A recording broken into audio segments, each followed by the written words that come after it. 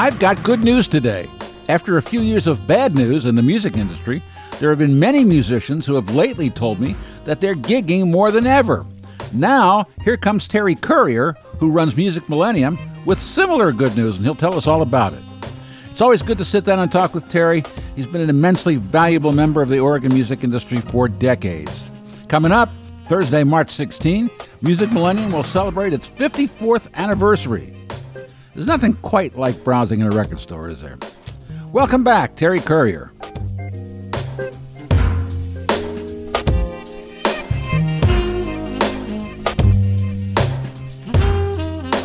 The little red light is on. You know what that means? It means we're rolling. Hello, Terry. How you doing, Tom? I guess I'm all right. I don't know. It's hard to tell from day to day. Welcome to winter. Really. I missed it. Is it doing anything? It was snowing today for a little while. It was. Yeah. Who knows? I heard someplace like back east. It was like it's freezing one day and 80 the next. What is that about? Oh, the whole country is a mess on the weather scale. Yeah. Well, this is not the weather report. Although I like weather report. Maybe you'd be more accurate than most of the weather reports. Yeah, just call me Joe Zawinul. Well, it's nice. It's been a long time since I've seen you, and I'm glad to see you again. Welcome to Artichoke Music. Yes, love this space. Yeah, it's nice. It's very nice. And how's the record store business? Record store business is pretty great. Really?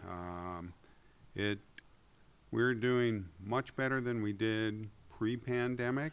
Wow. We were able to survive the pandemic, though it was very scary there, especially that first year. Yeah. During that time, a lot of people got into going to the record store because they didn't have a lot of other entertainment options. They couldn't go to movies. They couldn't go to live music. So they had a lot of home time. And a lot of people came to the record store, and a lot of new faces for the first time. Wow. Younger generation, that 12 to 18-year-old buying CDs, but in particular buying vinyl. Yeah. Our business right now is the strongest it's been since the 1990s, right before digital downloading became an issue. I thought people, but all you hear is that people have stopped using CDs and stopped using vinyl and all that. But it's great to hear that you're doing well.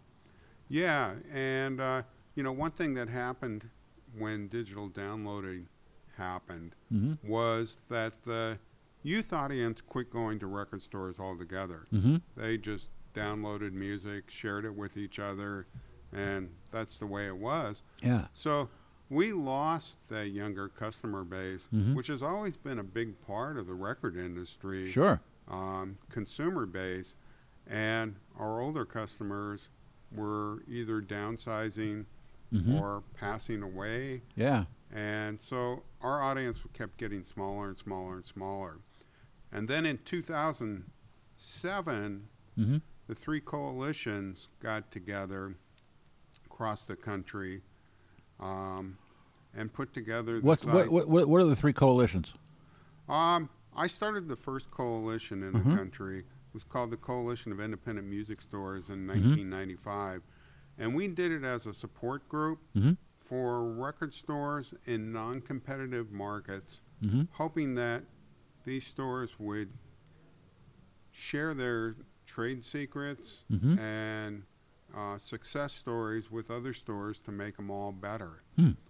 And out of that, everybody wanted to be in our coalition. And we could only manage so many stores and keep in tabs with everybody. Yeah.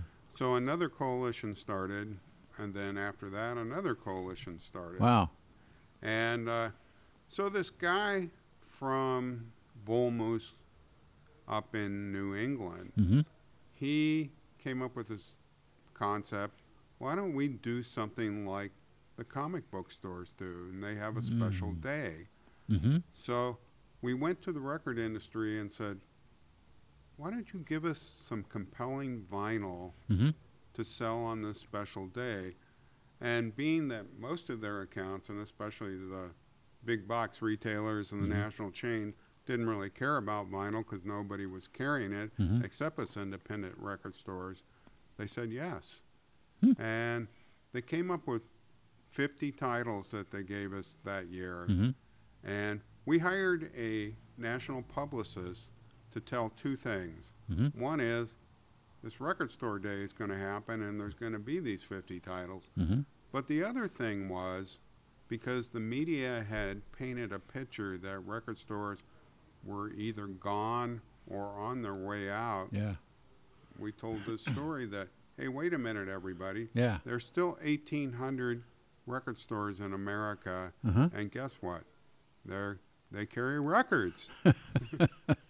And if you look at it on a graph from that point going forward, that's when the vinyl renaissance really started to take place. Now I understand that for a while there was a lack of vinyl or lack of vinyl production. Is that straightened itself out? There has been a big production problem because Yeah. most of the equipment that people were using to manufacture vinyl when that vinyl renaissance started was old equipment from the 60s, 70s, and 80s. And, I mean, there wasn't a manufacturer for new equipment, so you had to find old equipment, fix it up, and get that working. And there was only so much of that sitting out there in the world. They're now making new equipment. New plants are popping up and are scheduled to pop up over the next 2 years. The basic time wait 2 years ago was 10 to 12 months Wow. from the moment you put your order into a manufacturing plant till the time that you could receive your goods. Wow. So like if you were a new artist and your record label predicted that you could sell a couple thousand pieces of vinyl, Yeah. and you got all this press around the world and you became, popular, Yeah. that 2,000 pieces of vinyl, once they were gone, you had to wait back in line until Jeez. more product came back in, Wow. which really stifled the momentum Yeah. of being able to grow your band by selling that product in the store or selling it at your shows. Boy. So, it's getting better. It's getting better. I just got off a 90-minute Zoom presentation. I'm on this committee called the Physical Business Action Committee, and we got Music Biz, which is the trade association for the industry, to put on this 90-minute presentation today. And there was some vinyl manufacturers on there on one of the three panels that were presented, and they said it's about 4 months, 5 months right now. And That's a great improvement. yeah, that's a great improvement. Originally, back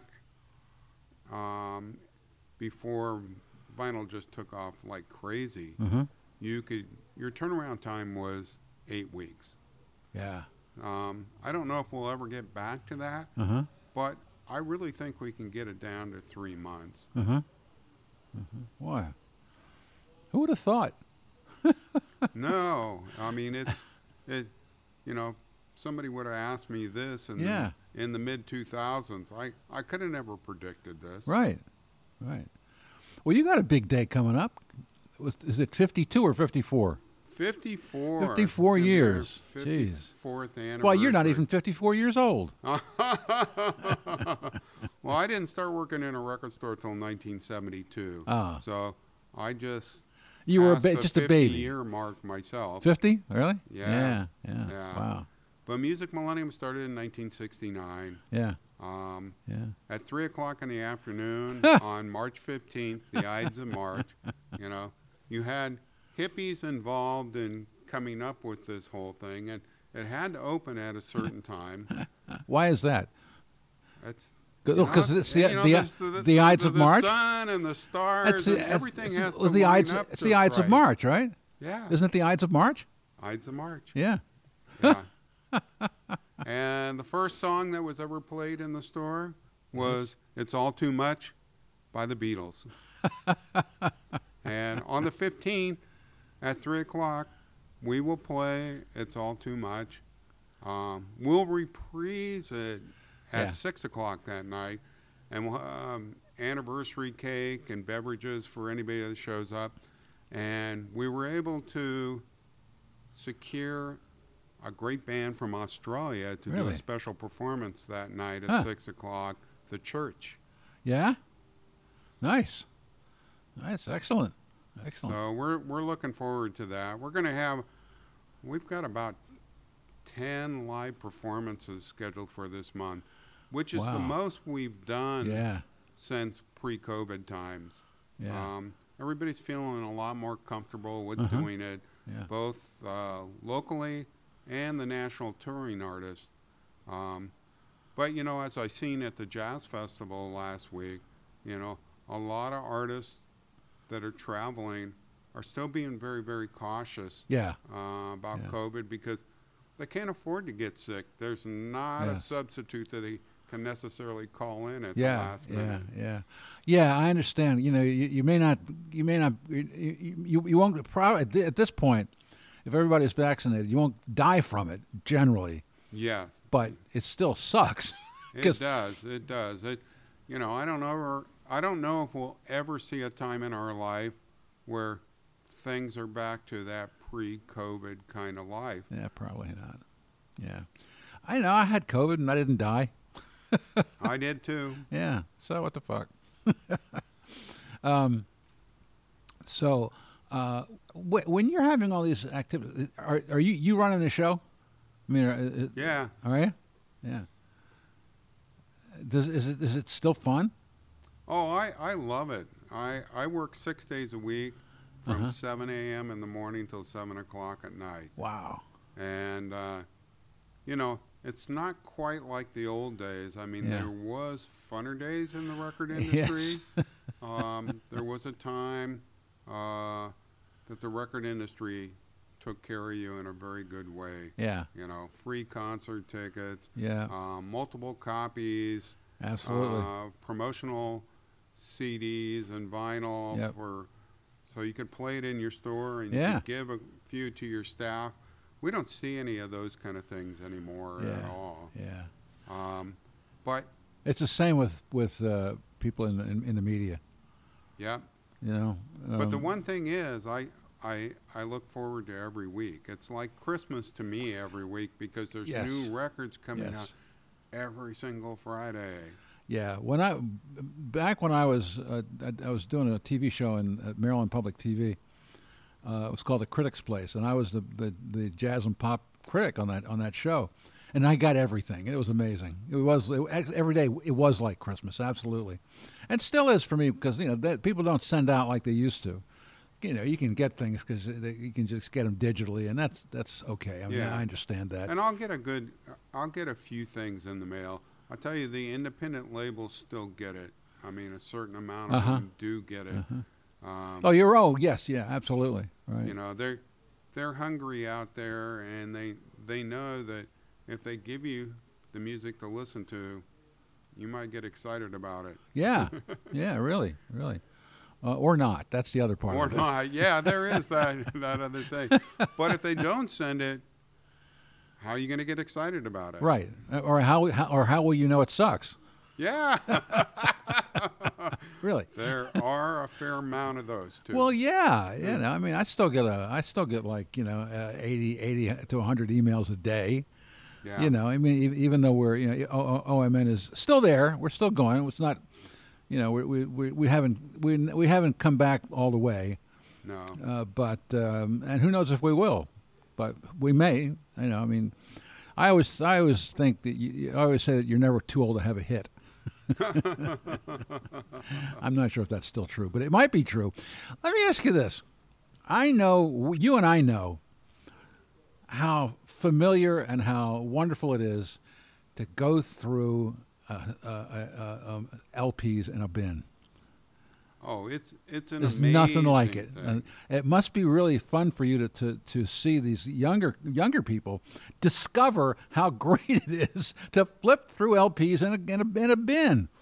What's the most surprising thing to me about the younger generation buying vinyl right now is what they're buying. Most of them, they're buying contemporary things, Yeah. but they're also buying records that are 40, 50 years old. Uh-huh. And I tried to equate it to myself when I started working in a record store in 72 when I was 17 years old. Uh-huh. How many people were listening to records from the 20s and 30s Nobody. at that time? The Bonzo Dog Band was. That's it. They were, and I was listening to the Bonzo Dog Band. And me so too. that got me into some Me of that too. kind Me of stuff. too. Me too. They were the only band, I think. There may have been other bands, but they're the only band I ever knew that had a song about taking a shit. The Strain was on the final Bonzo Dog Band album, Oh, man. written by Vivian Stanshall. No. I never got to see Vivian.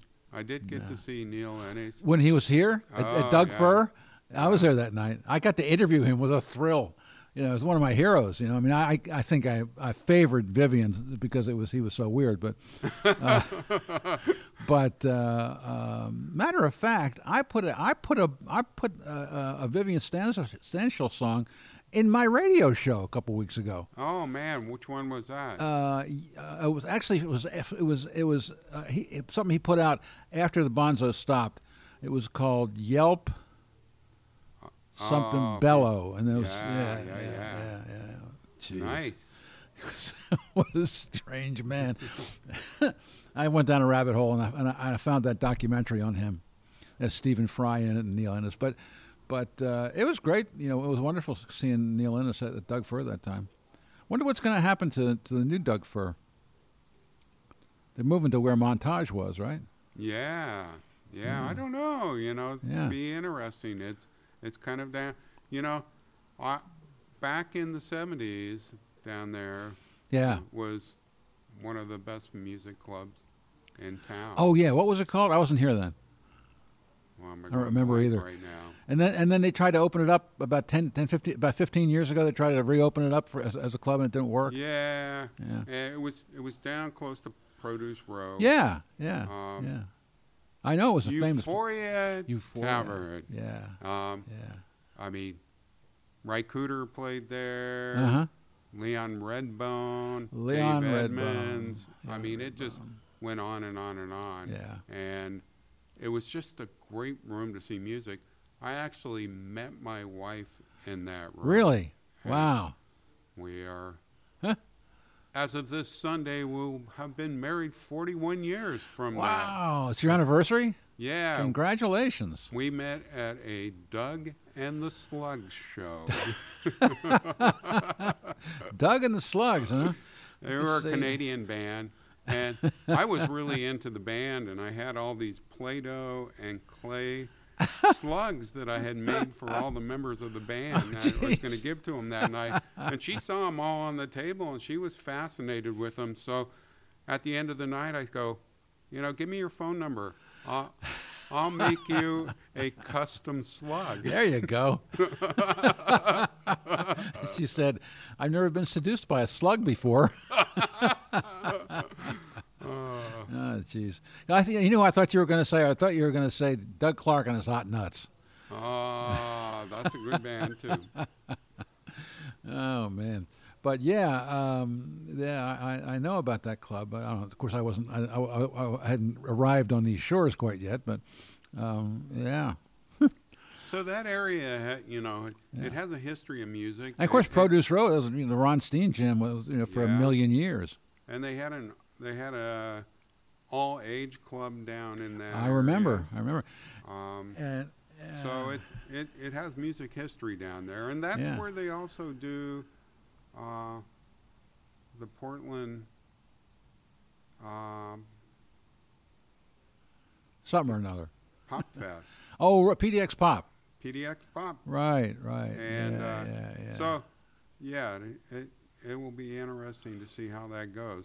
Now I know that at one point, Mike Quinn, who owns that, was talking about a 2,000 seater down that in that area, but I never saw that materialize. I always liked how Montage would wrap up the leftovers from the meal, and they'd make a bird out of aluminum foil. Yeah. Montage was really cool. You know, I missed that place, and it was open late too. So absolutely, you know, after a show, you could go there. Yeah.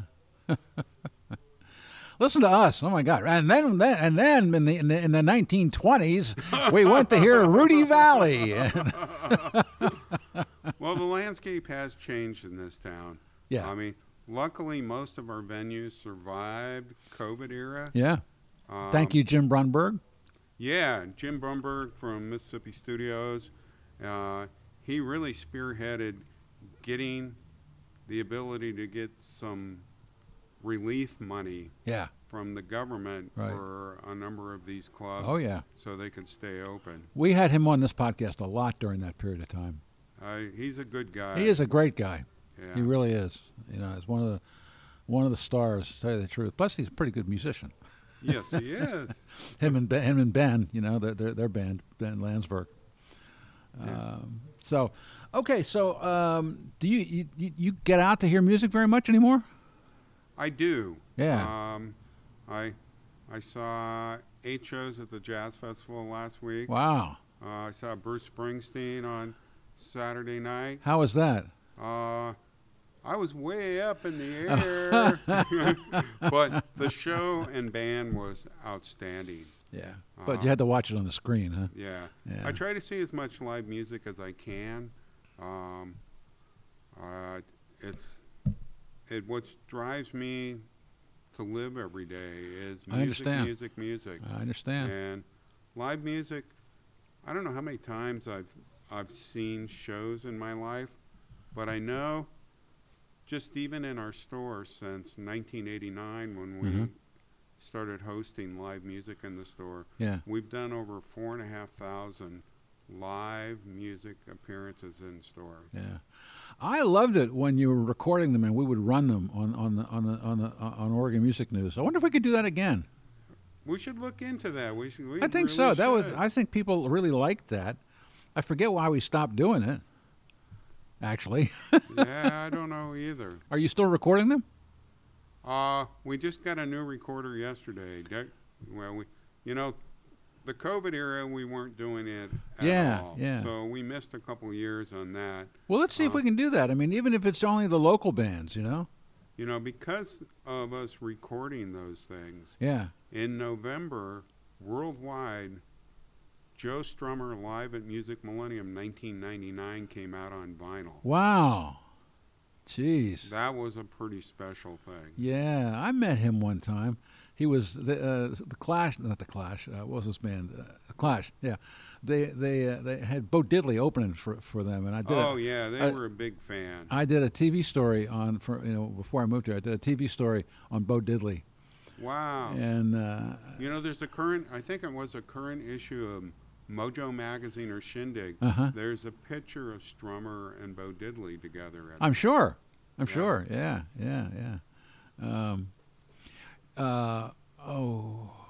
Who wrote Kim? What's his name? The harmonica player. His name escapes me. He had a book out on Billy Boy Arnold. Came out in the past year. Great book. Just a great book, and tells the whole story of how the Bo Diddley, how the tune Bo Diddley got recorded, and Billy Boy Arnold was on it, and and how Bo Diddley wrote "I'm a Man," and nobody realizes that, and all that kind of stuff. Great stuff, just great stuff. And he had interviewed him. He was a very old man, still living, but with a perfect memory. Unlike me, Your memory's still pretty sharp. I don't know about that. But anyway, yeah. God, I can't remember his name. Ay, ay, ay. Sorry, Kim. Kim's been here did the podcast. But it's a great book. Billy Boy Arnold, a great Chicago blues harmonica player and friend of Ellis McDaniels. Yeah. Bo Diddley's real name. And I believe that the legend goes that Billy Boy Arnold convinced the Chess Brothers to name Ellis McDaniels Bo Diddley. Oh, wow. I didn't know that fact. Well, it's nice to know some history. Yeah. It really is. So that book on Billy Boy Arnold is going to set a lot of things straight, I think. Yeah, it's a great book. You should look at it. I carried it. Oh, did you? Kim Good. Fields came in. Fields, that's who I'm talking about. Yeah. Kim Fields, yeah. Sorry, Kim. I'm old. I can't think of things. Anyway, so what is your day like these days? I spend most of my day up in an office. Yeah, been there. You know, Filled with things. my favorite part of the job was always being on the floor and talking to customers about music all day. Yeah. But when you own a business, you Right. have to deal with all the behind the scenes thing. Yeah. I do all the ordering for the company still. Wow. You know, but I've got to deal with personnel and you Yeah. know, payroll and insurance issues and Right. all those things that make up doing business Mhm. out of a record store. Mm-hmm. But I also, you know, I'm sitting up there getting a hold of artists and going, hey, how would you like to play our store when you Nice. come through? Nice. And that's exciting. I mean, when I can get a hold of an artist that I'm a real big fan of, and they come play my store, I mean, Yeah. I can't tell you what it was like, you know, or the calls you get out of the blue. Uh-huh. Hey, would you like to have Mal Waldron play in your store? And I'm sitting there, go, the last guy who played piano with Billie Holiday, you bet. You bet it. Yeah. Yeah. That's great. That's really great. Do you have a certain time set aside just to listen? You know, I don't get the listening time at home anymore that I used to. But I'm listening to music all day long Oh, yeah? in the office. Uh-huh. My wife has Alzheimer's, so when Oh, I get geez. home, I have a lot of other things that I have Yeah. Sorry to to hear deal that. with. Yeah. So my listening time at home it is minimal, but I Yeah. can tell you from the moment I get to work until the moment I leave, there's music on all day long. What's the last thing you listened to before you came here, or when you were on the way? You remember? Oh, what was the last thing I listened to today? To tell the truth, I was listening to some Jimi Hendrix. Yeah. Which one? Are You Experienced? Oh man. I got a call to put together the music Mm-hmm. for the fireworks display down at the Waterfront Blues Festival. Nice. And I'm going to go in and kind of record everything next week, and I'm trying to find the right pieces to go in the right place. And, you know, so hopefully it'll be a great experience for the people that hear it. Have you ever been experienced? Well, I have. That's funny. Yeah, you know, it's you got to have it. You got to have it. You know, in your life, it's just you know, of course, it's everything there for you. Oh yeah, Yeah. it's my total motivator every day. Is the music. Yeah. You know, without music, I don't know what I would do. Exactly. Yeah. Really, this podcast, Oregon Music News, and the KMHD show, the things that have kept me going. You know. I don't know what what I would do if I didn't have that radio show. Do you remember the first record that you ever bought? I know the first record I wanted. I couldn't make my parents understand because I was that little. I couldn't make them understand what I wanted. It turns out they finally figured it out, and I wanted the 12th Street Rag by Pee Wee Hunt. Wow. Which was a big tune when I was 3 years old. It was like number one on the charts when I was 3 years old. And I wanted that so bad.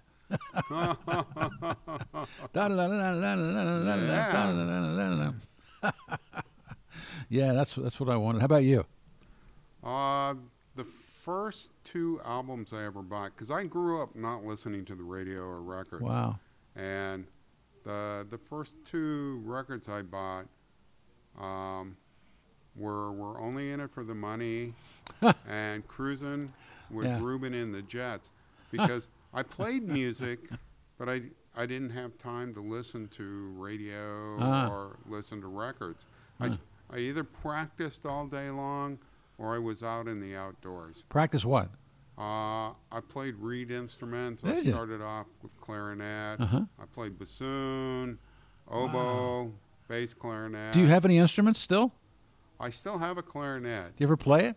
I don't. I bring it out once in a while and I go, ouch, those embouchure muscles that I used to have aren't there anymore in my mouth, so it's a little bit hard. I was going to go to college on music scholarships. Really? And it was when I was 16, I decided I was going to get a motorcycle. And after 9 months of rain, snow, sleet, and ice, I decided, I'm going to get a car. And the car had a radio in it. And radio was pretty great back then. Yeah. And 3 months later, it inspired me to go see my first show, which was Leon Russell and the Shelter People. Wow. And 2 weeks after that, I applied for a job in a record store. I wonder if Claudia Lanier was doing backing vocals. Oh, yeah. Oh, yeah. She was spectacular. That was a young boy's dream, was Claudia. Absolutely. I finally got to meet her. I did too. I got to meet her down at the Blues Festival. She performed down there with Bobby Torres. Well, he brought her into Jimmy Mac's a few years before. Yeah, I got to interview her and got a hug. She still has a really, really strong voice. Oh God, yeah. Yeah. Brown Sugar. Yeah. They wrote Brown Sugar for her. Yeah, Mick Jagger. Yeah. And her were an item for a little while. And Bowie also. Yeah. Yeah. Yeah.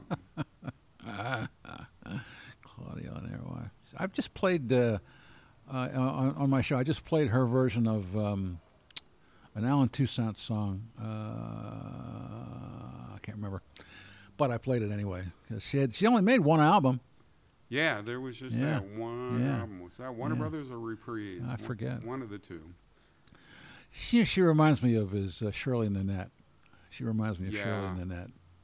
Yeah. Now, Shirley's, one of those great local talents. Oh, God, yeah.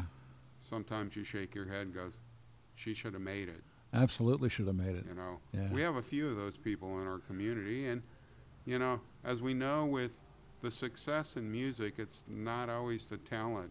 Sometimes it's luck, and sometimes it's the people that you're surrounded with that make those connections that make it possible for you to escalate your career. Yep. She was terrific. Boy. She used to call me at the station because she liked my show. Oh. And I was like really, really happy to hear from her because she was really great.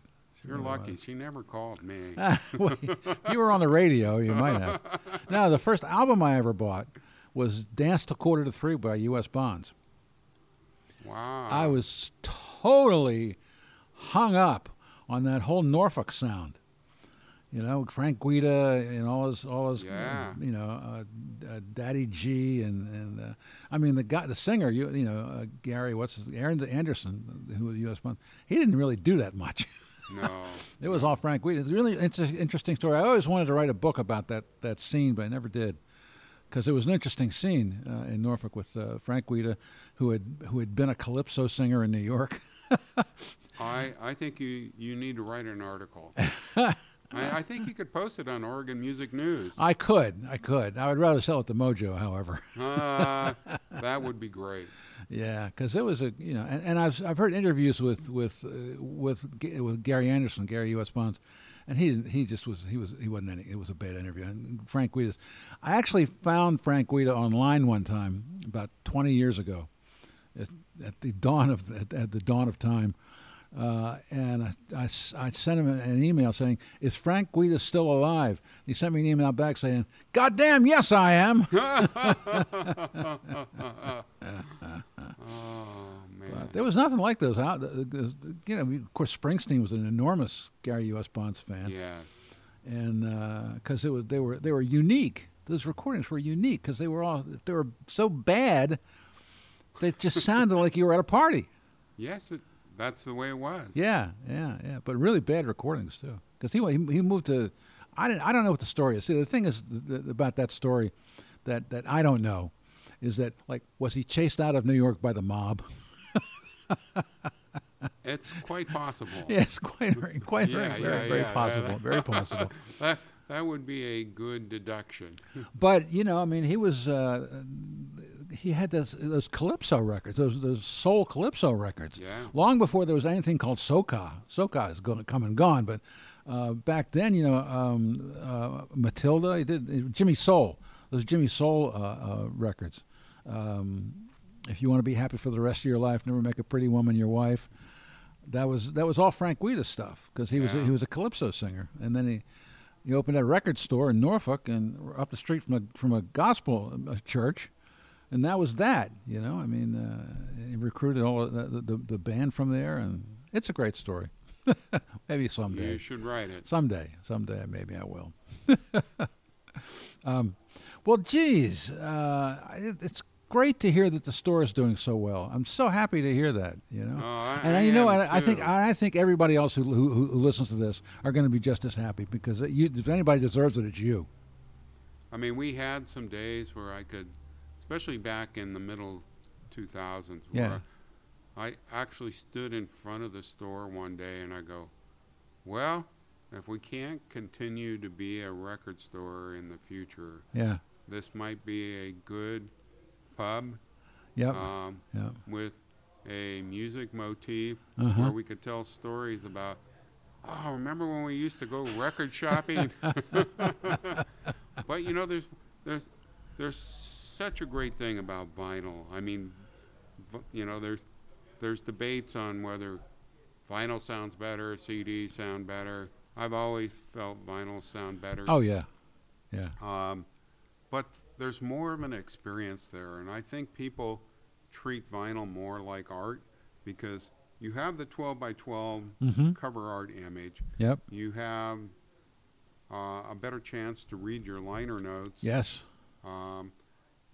I would get a reissue on CD with a nice 18-page booklet in there. Yeah. And the type would be so small that I would get to about page 10 and I'd sit it down and go, I can't finish this. People actually used to pay me to write liner notes. But I'd sit down with a piece of vinyl, and I know a lot of people do this, and you put the record on. You sit there with the cover. Right. You learn who the producer is and the engineers and who the guest artists are. If there's a lyric sheet in there, you get the lyrics down right. Yes. Yeah. Yeah. Well, it's great to hear all this stuff. It really is. It's very encouraging, and I'm sure it's encouraging for a lot of people who are listening. To know that things are going as well as they are, because could have gone either way. It could have. I mean, there was a lot of people that. I can remember first people coming to me and going, "You better watch out. This place called Amazon is going to put you guys out of business." I can remember a time when the TV shopping networks were on TV. Yeah. It goes, "Oh yeah." People are just going to stay home. They're going to just shop on TV. They're not going to buy from you. And then there was digital downloading. Yeah. And Was like there was a lot of different reasons why people didn't need to come down to our record store. Yeah. I could have debated with them and told them otherwise. Yeah. But, yeah. It's the way things went. And now they're coming back. And the one thing great about vinyl is that a lot of parents and grandparents became very cool because they had record collections or record players. Right. Some of them might have been using them, but a lot of them had them in their basements. And these kids were discovering it. Goes, hey, can we take a look at your records? Yeah. And I think it's been a generation gap builder. I see more kids and their parents, kids and their grandparents in the store, and actually it shows. I mean, at Bruce Springsteen the other night, I can't tell you how many younger kids in their teens were with their parents. That's amazing. It was great. I remember I still have 78s that were my great grandmother's. Wow. Do you have a 78 player? No. Unfortunately. But I remember, crazy stuff like the Peerless Quartet doing "Bounce Me John, I've Got Rubber Heels On." Hip hooray, fly away. Really. Great stuff like that, And somehow they ended up not getting broken, many of them. Yeah, 78s are very brittle. Yeah, I busted a couple of they were very shellac. collectible ones that I just did you? Oh, it's like Woody Allen and the cocaine, sneezing and blowing the cocaine away, and breaking a 78. Yeah. Well, listen, thanks for coming by. I know you're real busy. I know you got to get back, and I just really appreciate you coming by. Good to talk to you again. Spending the time. Yeah, man. Yeah. That's great. Well, so everybody's going to come down on the 54th anniversary. It's going to be a great cake. Yeah. I always have a joy in ordering the cake for the anniversary.